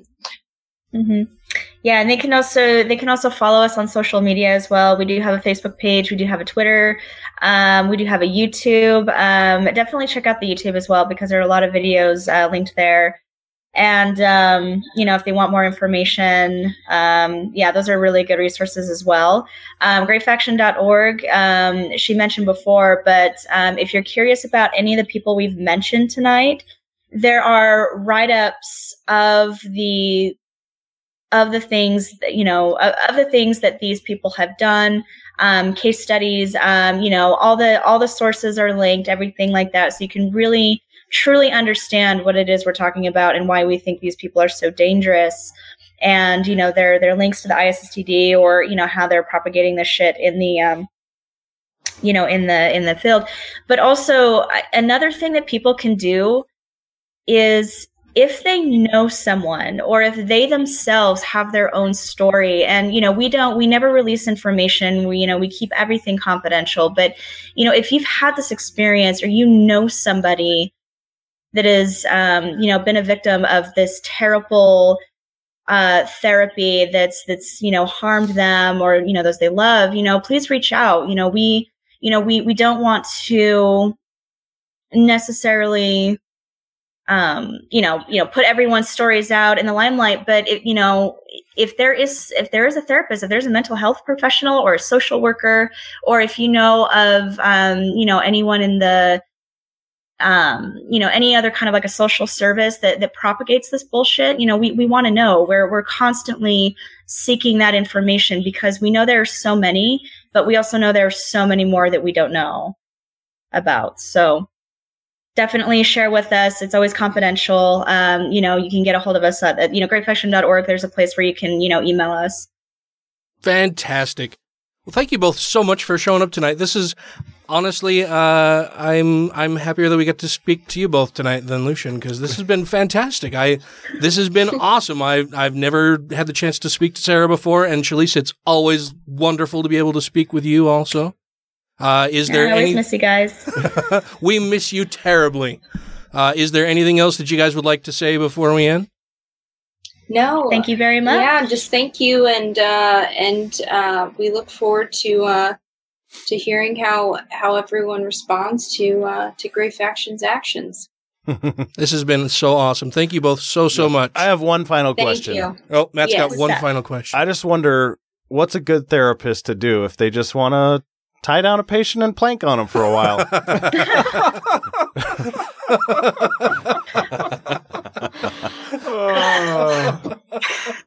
Fuck. Yeah, we're all wondering. Oh no, I can't plank my patients anymore. Now I can't plank my patients. Well, I know one person not to ask on that, and that's Paul Dell. You just can't. Don't ask that guy. Yeah. He doesn't have the secret on how to plank a patient. Well, again, thank you both so much for coming on. This has been awesome. I really, really appreciate it. Yeah, thank you. Thank you for your time. Hi, this is Megan Kennedy. I'm a speaker with the Satanic Temple. You can find me on Twitter at 6 Moments, and you're listening to The Godless Revolution. Religion is the crazy story that it's okay with you to believe in, It's okay for me to believe my religious story. Everybody else's religious story is a cult. Yeah. Exactly. Your God is real. All the other gods are silly, made-up nonsense, but not yours. That's right. That's why my God is greater than every other God. Exactly, yeah. Thank you to everybody who has rated the show on iTunes and Stitcher and are following us on YouTube, Twitter, and Facebook. And to all our Patreon patrons, you make the show possible. How fucking awesome are they? Yeah, I like them. I like them both very, very much. I've never met Sarah before. I don't know that I've heard her name before, but she's so cool. Yeah, that was a lot of fun. That was awesome. I thoroughly enjoyed the whole discussion, man. Hearing all about that. Like, it's fascinating to me that an organization such as the APA who already has some stigma surrounding it because of different people's beliefs about mental health issues and how much, head shrinks and mind doctors actually can help somebody, that they would allow this kind of shit to go on. If they're trying to be taken seriously as an organization and a school of thought toward increasing the mental health of everybody, that they would allow this kind of shit to happen. I don't think they are trying to be taken seriously. I think they have the market on the sort of board certification type aspect. I don't think there are many competing entities, and I don't think that... So if you've got a monopoly on it, you're just like, fuck it, what are you going to do? It's money. I'm kind of reminded by Rand Paul, who went to ophthalmology school but never got board certified. I don't know if it's because he didn't want to or he failed tests, failed out of it, started his own board of ophthalmology. So if you don't... kind of like King James. It's kind of like the different version of the Bible. So if I start an organization saying that I'm or I'm going to certify who is or is not an authority on a certain subject, now I'm the only one that qualifies it. That's not exactly based in science. It's not based in any real objective measures. It's based on what I decide based on who's giving me money, where my own priorities lie. Mm-hmm. That's where I wonder some of the issue with that is they're collecting money from these people that have to renew a license through them. And why would you want to cut out a large portion of people who send money to you when their licenses are due? Yeah, and there's also the whole angle that humans are ridiculously terrible at accurately judging themselves and how they appear. Vastly overestimating all the positive qualities and underestimating their negative ones. So they may not even know that they look this terrible. And also, if they believe that stuff, they don't think it's bad. Like, look at the Discovery Institute that wants to look credible in science. Fucking adorable. Right, but they think they're right. You know what I mean? Like, Kent Hovind thinks he's fucking right, and he doesn't think he looks like an idiot. Yeah, he still puts dinosaurs on a fucking ark. Right, so... That's Ken Ham. Oh, Ken Ham, yeah. There are too many Kens that are dipshits. Wait, which Hovind? One of the Hovind was in jail, right? Kent. That was Kent? That was Daddy Hovind. Okay. Yeah. Yeah. Not Eric. Yeah. Eric. Okay. Yeah. Yeah. But anyway, they don't realize how stupid they look. You know? Do they? Don't they? No. Come on. I think they have. I think they have so many people who are even dumber than they are who look up to them and they're like, "This guy's so smart and intelligent and he knows just what God tells me." Well, he does all the thinking, so I don't have to. Yeah. And why would they send me all this money if I was stupid? And they would say the same thing about us. Like, we're ignoring all of this evidence from all Kent Hovind's videos that I've seen. Oh yeah, so many times. You know what I mean? True. He doesn't. I don't even know how stupid I look to them. Right? So. Well, I guess it seems to me that they just haven't bothered to take the time to examine what other people are saying about them, or what people on the other side are saying. They've strictly limited themselves to their own little bubble, and that's it. They haven't explored any line of thought or reasoning or views outside of their own. Which is also strange for humans. Yeah. They're so not prone to echo chambers. Is that what sets good thinkers apart, is that they want to hear all of the arguments on all sides and then... Largely. Yeah, considering evidence and weighing it out. Yeah, I think so. And I think wanting to be right regardless of what you want to be right, if that makes any sense. Like what Sarah was saying, that she, during her undergrad, she believed in all of these different dissociative ID stuff, and it didn't pan out, and so she decided, like, this is not accurate. It's people are not being skeptical enough. People are not being based in science and reality enough, or objective measurements.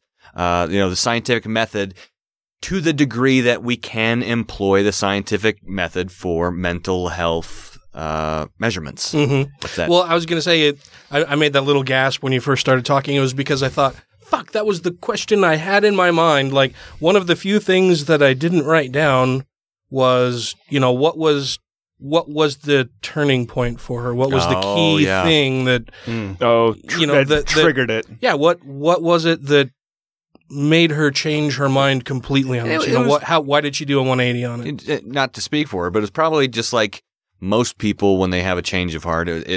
There may have been that one piece that broke the straw that broke the camel's back, but it was an aggregation. You can't necessarily point to the straw. It was this thing right here. Yeah, it was, or at least most people. There were just too many things that didn't make sense, and you had to let go. Yeah. Yeah, it's rare that I ask somebody who was previously very, very religious or, very whatever before, and they've totally changed their views on something, to say, well, what was it that made you change your mind? It's always, well, it was, a whole snowball down a hill kind of thing, that it all just kept piling up, and eventually one day you just let it go. Yeah. And they're, they may be able to point to one thing that, toward the end of their journey out of whatever particular belief, they can say, this is probably the thing that pushed me over the edge, but honestly, before that, there was a ton of other stuff.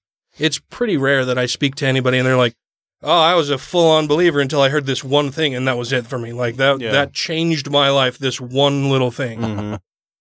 And that's happened maybe once or twice in talking to people, but it's pretty rare. For most people, it is it's the cumulative effect of all of the doubts that they've had about it forever, and were afraid to admit, and then it gets to be too much. Like, you're too busy and too consumed with trying to maintain the narrative that you want to believe versus what you can point to as being probably correct, but something I don't want to have to admit. Hi, this is Thomas Westbrook, and I have a YouTube channel called Holy Kool-Aid, where I take topics and I break them down in 5 or 10 minute videos, trying to give a laser-focused perspective on religion, philosophy, and science. And you are listening to the Godless Revolution podcast. Why don't you like Tolkien? I don't understand. Because it's nonsense. It's fantasy. What do you mean? Like, what's wrong with nonsense? Does everything have to be true to you? Okay, I'm a Catholic. Welcome aboard. So I won the debate. You win. If nonsense is okay, I'm in. Okay, good. And I can drink as much red wine as I want. Right, because it's not wine anymore. It's not wine anymore. I'm absolutely off my on the blood of Christ.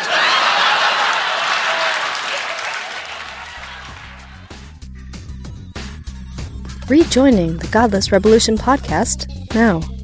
So, I've been depressed probably since puberty. And I've just kind of dealt with it and just been, I think I used being serious about things or being, as or maybe even sarcastic about things as kind of like a mask. This is just how I am. It was mostly kind of dead inside. But I've tried 2 different antidepressants, and the second one is Prozac, and I finally got it dialed in, and oh my God, it's like I'm almost a new person. Yeah.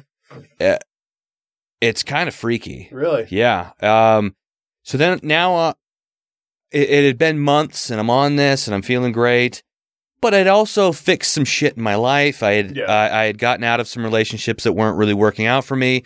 And so I was just feeling good. And I'm like, okay, maybe it's all of this. And I'm just going to stop taking the Prozac for a little while and just to see what happens. Maybe I didn't need it. Maybe it was just life and circumstances. And, correlation. Yeah. And about 2 weeks in, I wake up one morning and I'm just like, damn it. No. And it was just that feeling of, I got to go through this shit again. Another fucking day. God. And I'm like, oh, yeah, those drugs were working. Because nothing else had changed. Like I had just gone to sleep one night and I woke up and all basically the last dregs of the serotonin were gone. And now I'm just like, what? Why am I here? Like, I don't care for this. Turn into a nihilist overnight. No, I didn't turn into a nihilist until just a couple of weeks ago. No, it's so funny, man. Nihilism. I didn't. Nihilism. I felt good about their nothing mattering. Mm-hmm. If that makes, I mean, it's counterintuitive, but the same way that I felt when I finally accepted religion, or not religion, when I accepted atheism, was that I have nothing to die for, I have everything to live for. And I accepted that while depressed. I'm like, okay, I gotta struggle through this because I know I've had glimmers of happiness, I've had glimmers of hope. I'm gonna do this. And when I kind of got the idea of nihilism, like I had kind of avoided it for a long time because, I believe in nothing. I don't know, nothing's important. I don't necessarily believe that, but at the same time, I'm pro-union. I try to buy local. I try to feed the local economy. I try to help people. And it's impossible. You're conscientious. It's so impossible to do it right all the time. And so I'm just like beating myself up over it. I'm like, I'm fucking weak. I'm a sellout. I'm an imperfect ally for all these people. Right. Exactly.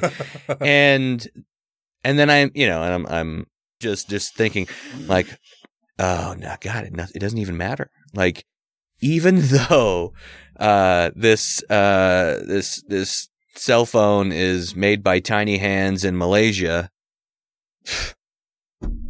they're all going to die one day. I'm going to die one day.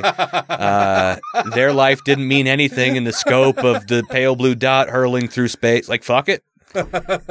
I can't help them necessarily. What's this going to matter in 10 years?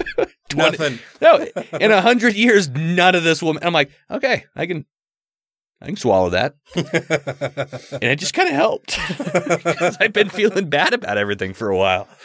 I can see that. I get that. I get where you're coming from. I got some strong nihilistic streaks in me. Yeah, I'd been wanting to not acknowledge nihilism for a while. I'm like, no, even though there's no God, even though there's no necessarily purpose or divine thing, things have to matter, or I wanted things to matter, but kind of they don't. I mean, they matter to me in this life right now. Yeah, but there's kind of a pushback against nihilism and atheism within the atheist movement because it's such a common thing to hear from Christians, right? Well, then if there's no God, then none of this matters, and then we have to counter that by saying, well, our family matters, and blah. Mm-hmm. And so there's this pushback against nihilism, but in my mind, that's for the sake of telling the stupid idiot fucking Christians that atheism doesn't mean that everything's worthless, but it really is. Right. But I'm not willing to give them that. Yeah. No. That's difficult. I understand the appeal of nihilism, and really, I mean, in the grand scheme of things, and like you said, our tiny pale blue dot spinning through the vast nothingness. This gigantic rocky planet we live on, you mean? Compared to I know. Compared to the universe as a whole, it's like we're fucking completely insignificant. Yeah. So, but you guys matter to me, right? Yeah. For now. Well, yeah.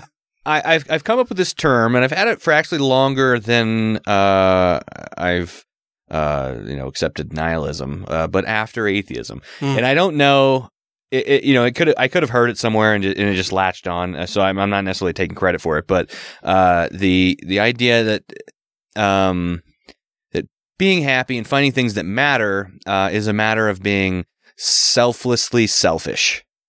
So that I help people so that they, that they stay in my life, that they're nice to me, that there's a back and forth, that I have relationships, because if you're a dick, nobody wants to be around you. And if nobody wants to be around you, you're kind of like lonely, and then nothing really matters.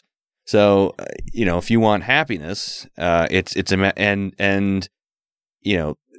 being selfish in itself can be bad, but if you're selflessly selfish, you do things to help people in order to increase your own happiness. Is that bad? Is that selfish? No, I think that's a positive way to make the world go round. Makes your world go round. Well, yeah, I think you touched on something that I've thought about for quite a while, is that there's what did he touch on, Dan? Well, just that there's no such thing as true altruism. Right. Right? There's no... clearly, yeah. Nobody... Have you met a human? Like, people can say, oh, I'm doing this for altruistic reasons. I don't have to, but I'm being nice to these people because I just want to be nice to them and they need some help and whatever. And it's like, okay, but how does that make you feel? Mm-hmm. Well, I feel good about it. Oh, okay, so... really, you're not doing it just to help these other people. It also makes you feel good. I would say that's the primary reason. And the secondary reason is the good the gift will do. Yeah. We're all selfish. Well, so there's that. And then on the flip side, there's the, it's the carrot and the stick, right? So the carrot is, helping this person makes me feel better. Okay. So that's not true altruism. But then there's the stick. So, personally, I volunteered for the Big Brothers Big Sisters program, and I hated it. Mm-hmm. I didn't like your big brother. I didn't like my little brother. Yeah, I didn't like my little, and I don't know if my little liked me. But I did it for the year, and the only reason I kept doing it was because if I knew that if I didn't, I'd hate myself. So that's it. Sure. That's it. I hated doing the program. I tried real hard, but there was, I think the kid had issues and I was not prepared to deal with it. And it was not enjoyable at all. I never felt good about it. I never fucking kids, man. Oh man, it was so hard. But no, and somebody would say, "Oh, well, that's altruistic." I'm like, I didn't do it to be good or anything. I did it so that I didn't hate myself because I said I was going to do something, and I needed not to lie to myself. That was it. Yeah, it wasn't necessarily because I would have felt bad if this kid did whatever it was. I would have felt bad about myself. Yeah, it had nothing to do with the shitty kid. It had to do with me not feeling shitty. That shitty kid was going to have a weird life no matter no matter what part I played in it. He was going to have a rough one. Yeah. How old was he? He was 14, and he kind of acted probably... I mean, I don't have a whole lot of experience with kids, but I know that when I was 14, I had a lot more awareness about the world and interests. A little more wherewithal. Yeah. He seemed like he had like the attributes of a much younger child. I couldn't say how much younger, but underdeveloped. Oh yeah, immature. Like emotionally stunted. And physically, all synonyms. He wasn't very large either. I mean, he was just like a midget. He was no, he was a full-size kid, but it's definitely not a midget. That was a good callback. That was good.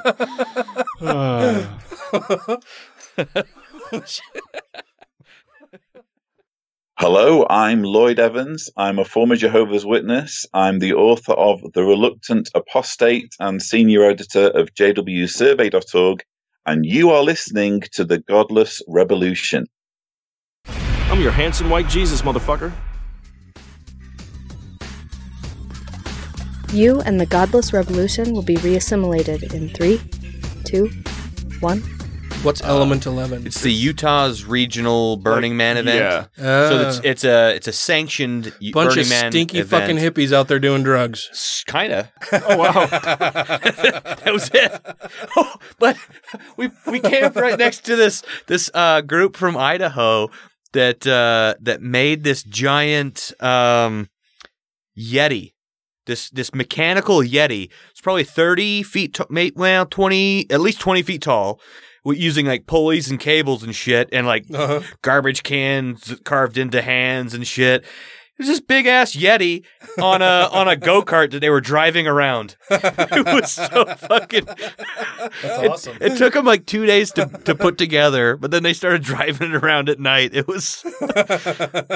I had no intent. I had no desire to ever go to a Element 11 or Burning Man or anything, but I was bored and I had nothing to do, and my buddy just said, "Hey, my girlfriend can't go to Element 11. I got another ticket. You want to go?" I'm like, Yeah, I literally have no reason that I have to I have no reason to say no to this. So I went. That was it. That was the only reason. I'm like, I'm in a good enough headspace that I don't have any excuses not to go. It was fun. Yeah, they look like they would be entertaining. Like, I could go. Tracy would fucking not ever in a million years go. Oh, I had just had my camper, and so I just bought the camper, and so like I had running water. I was showering every morning, so it was perfect. Yeah, there's like I could go and just rough it. There's no way she'd in a million years, even in a trailer, like because there'd be other people there. Well, I wouldn't go if I didn't have my camper. Yeah. No way. If I couldn't shower, it's a fucking just sandy ass desert, and no way. Yeah. Well, thank you all very much for listening. We're going to be moving into the Patreon portion of the show here momentarily. I don't know how clean this little break will be because it's going to be clean. It's going to be awesome because I'm a fucking amazing audio editor. It's going to be so you don't clean. know the magic I do. So clean in my office. I'm pretty happy about the shit that I do for editing the show because fucking magic man. It sounds good, and I put good funny things in there, and I think I do pretty good breaks and stuff. And I've helped other shows with their audio, but before we go into the Patreon portion of the show, I want to make sure that we thank all of the wonderful Patreon patrons who make the show possible for all of you. You should all thank them as well. That would be Michelle Short, Christy Kalbach, Camille Boroski, Newmania. I wonder who that guy is. Who knows? Alan Firth, Gaytheist, Larry Wilson, Dr. Dan, Matt's boss from the 2SC podcast, to whom we pledge loyalty and still need to do something to get back at them for I still have idea. Their cheekiness. Yeah. Janet Uter, Let Them Eat Kofefi, Stephen Andrus, Marius Kott Butrakowski, Rob Otto, Utah Outcasts, Tim Jacobson, Matt Tuller, Megan Kennedy, Andrew Vodopich, Randy Hamrick, Jeremy Goodson, Angelica Pearson, Wes Aaron, The Purple Dragon, Mr. Grant Larimer, and Taylor Grin. Thank you all very much. Yes, thank you. Yeah, there's exciting things coming down the pike, or the pipe. Oh. Apparently they're interchangeable. You can say pike or pipe. I've caught a pike, never caught a pipe. Have you ever been on a pike way? On a pike? On a road? Been on a turnpike. Yeah. I've been on a turnpike. Coming down the, I usually say pipe. I said pike just then. I don't know why. But it's also a fish. Yeah. Well, do they have teeth? Yeah, they got sure teeth. do. Mm-hmm. Yeah. Yeah, they're sharp. Big, nasty, fangy fucking... Big, fuck you up teeth. But thank you all very much for contributing to the show. If you would like to become a Patreon patron, you can do so by going to patreon.com/godlessrevolution.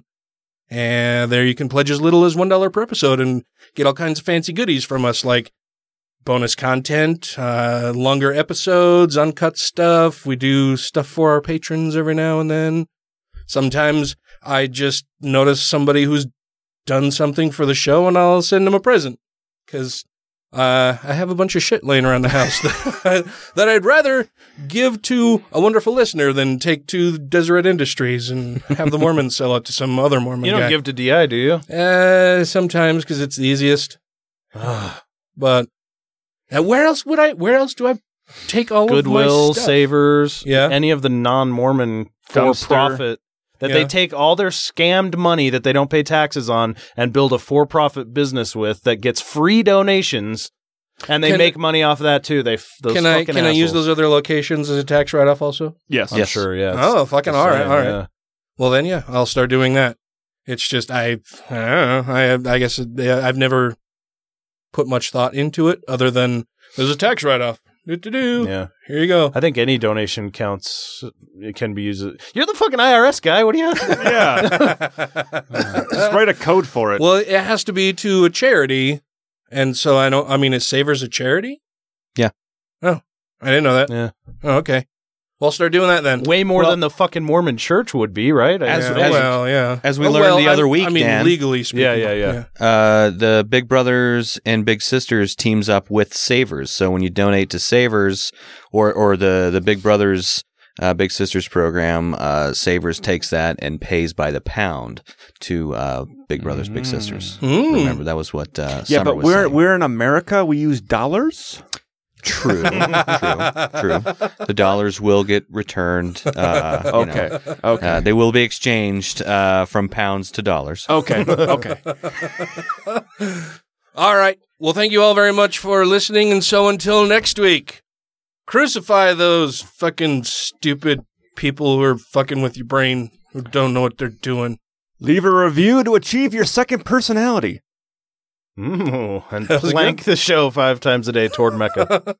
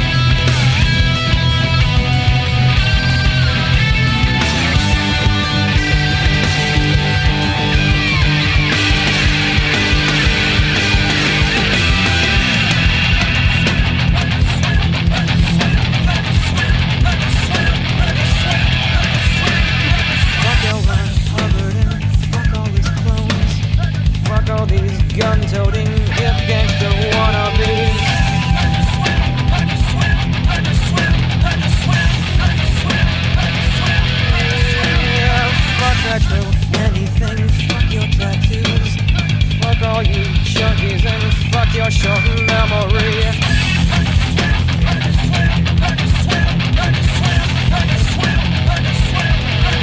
Yeah, fuck smiley glad with hidden agendas.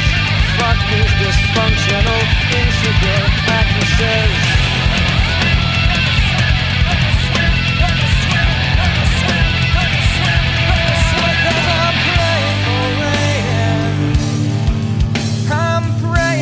Tidal wave.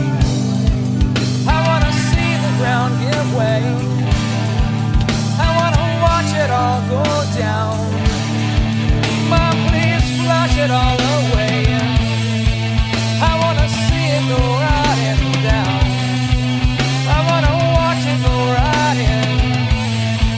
Watch you flush it all away.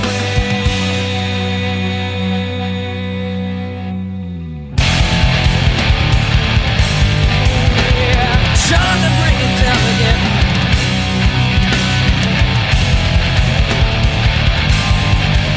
Yeah, don't just come in after me. Try and read between the lines. Yeah, I can't imagine why you wouldn't welcome any change, my friend.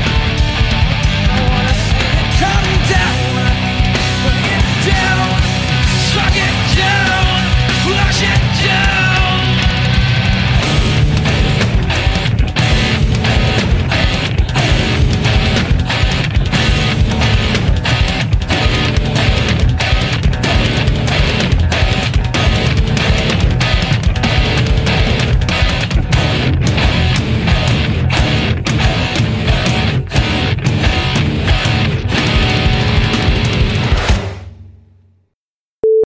Oh, and also it's Matt's birthday. Yeah.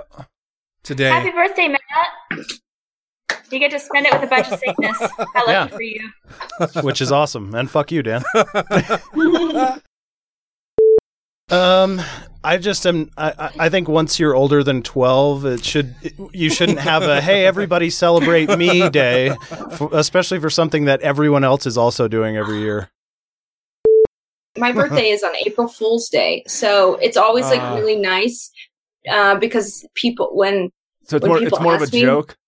It's a joke and then also a mystery because people don't believe me, and I fucking love it. I think you should definitely include me calling Lucian Greaves a jive turkey. That's where you gotta keep it. Yeah, the jive turkey. That's my new ringtone. We're tell him that, shuck that jive. Shuck that jive. Woohoo! You have to leave that woohoo in there. You gotta leave it in there. That was gold. Well, thank you. Thank you very much. Hi, this is Shalice Blythe with the Satanic Temple. Ah, fuck, I've already fucked it up. This is Shalice Blythe with Satanic Temple and the owner of the most epic eye roll on the Jim Jeffries show.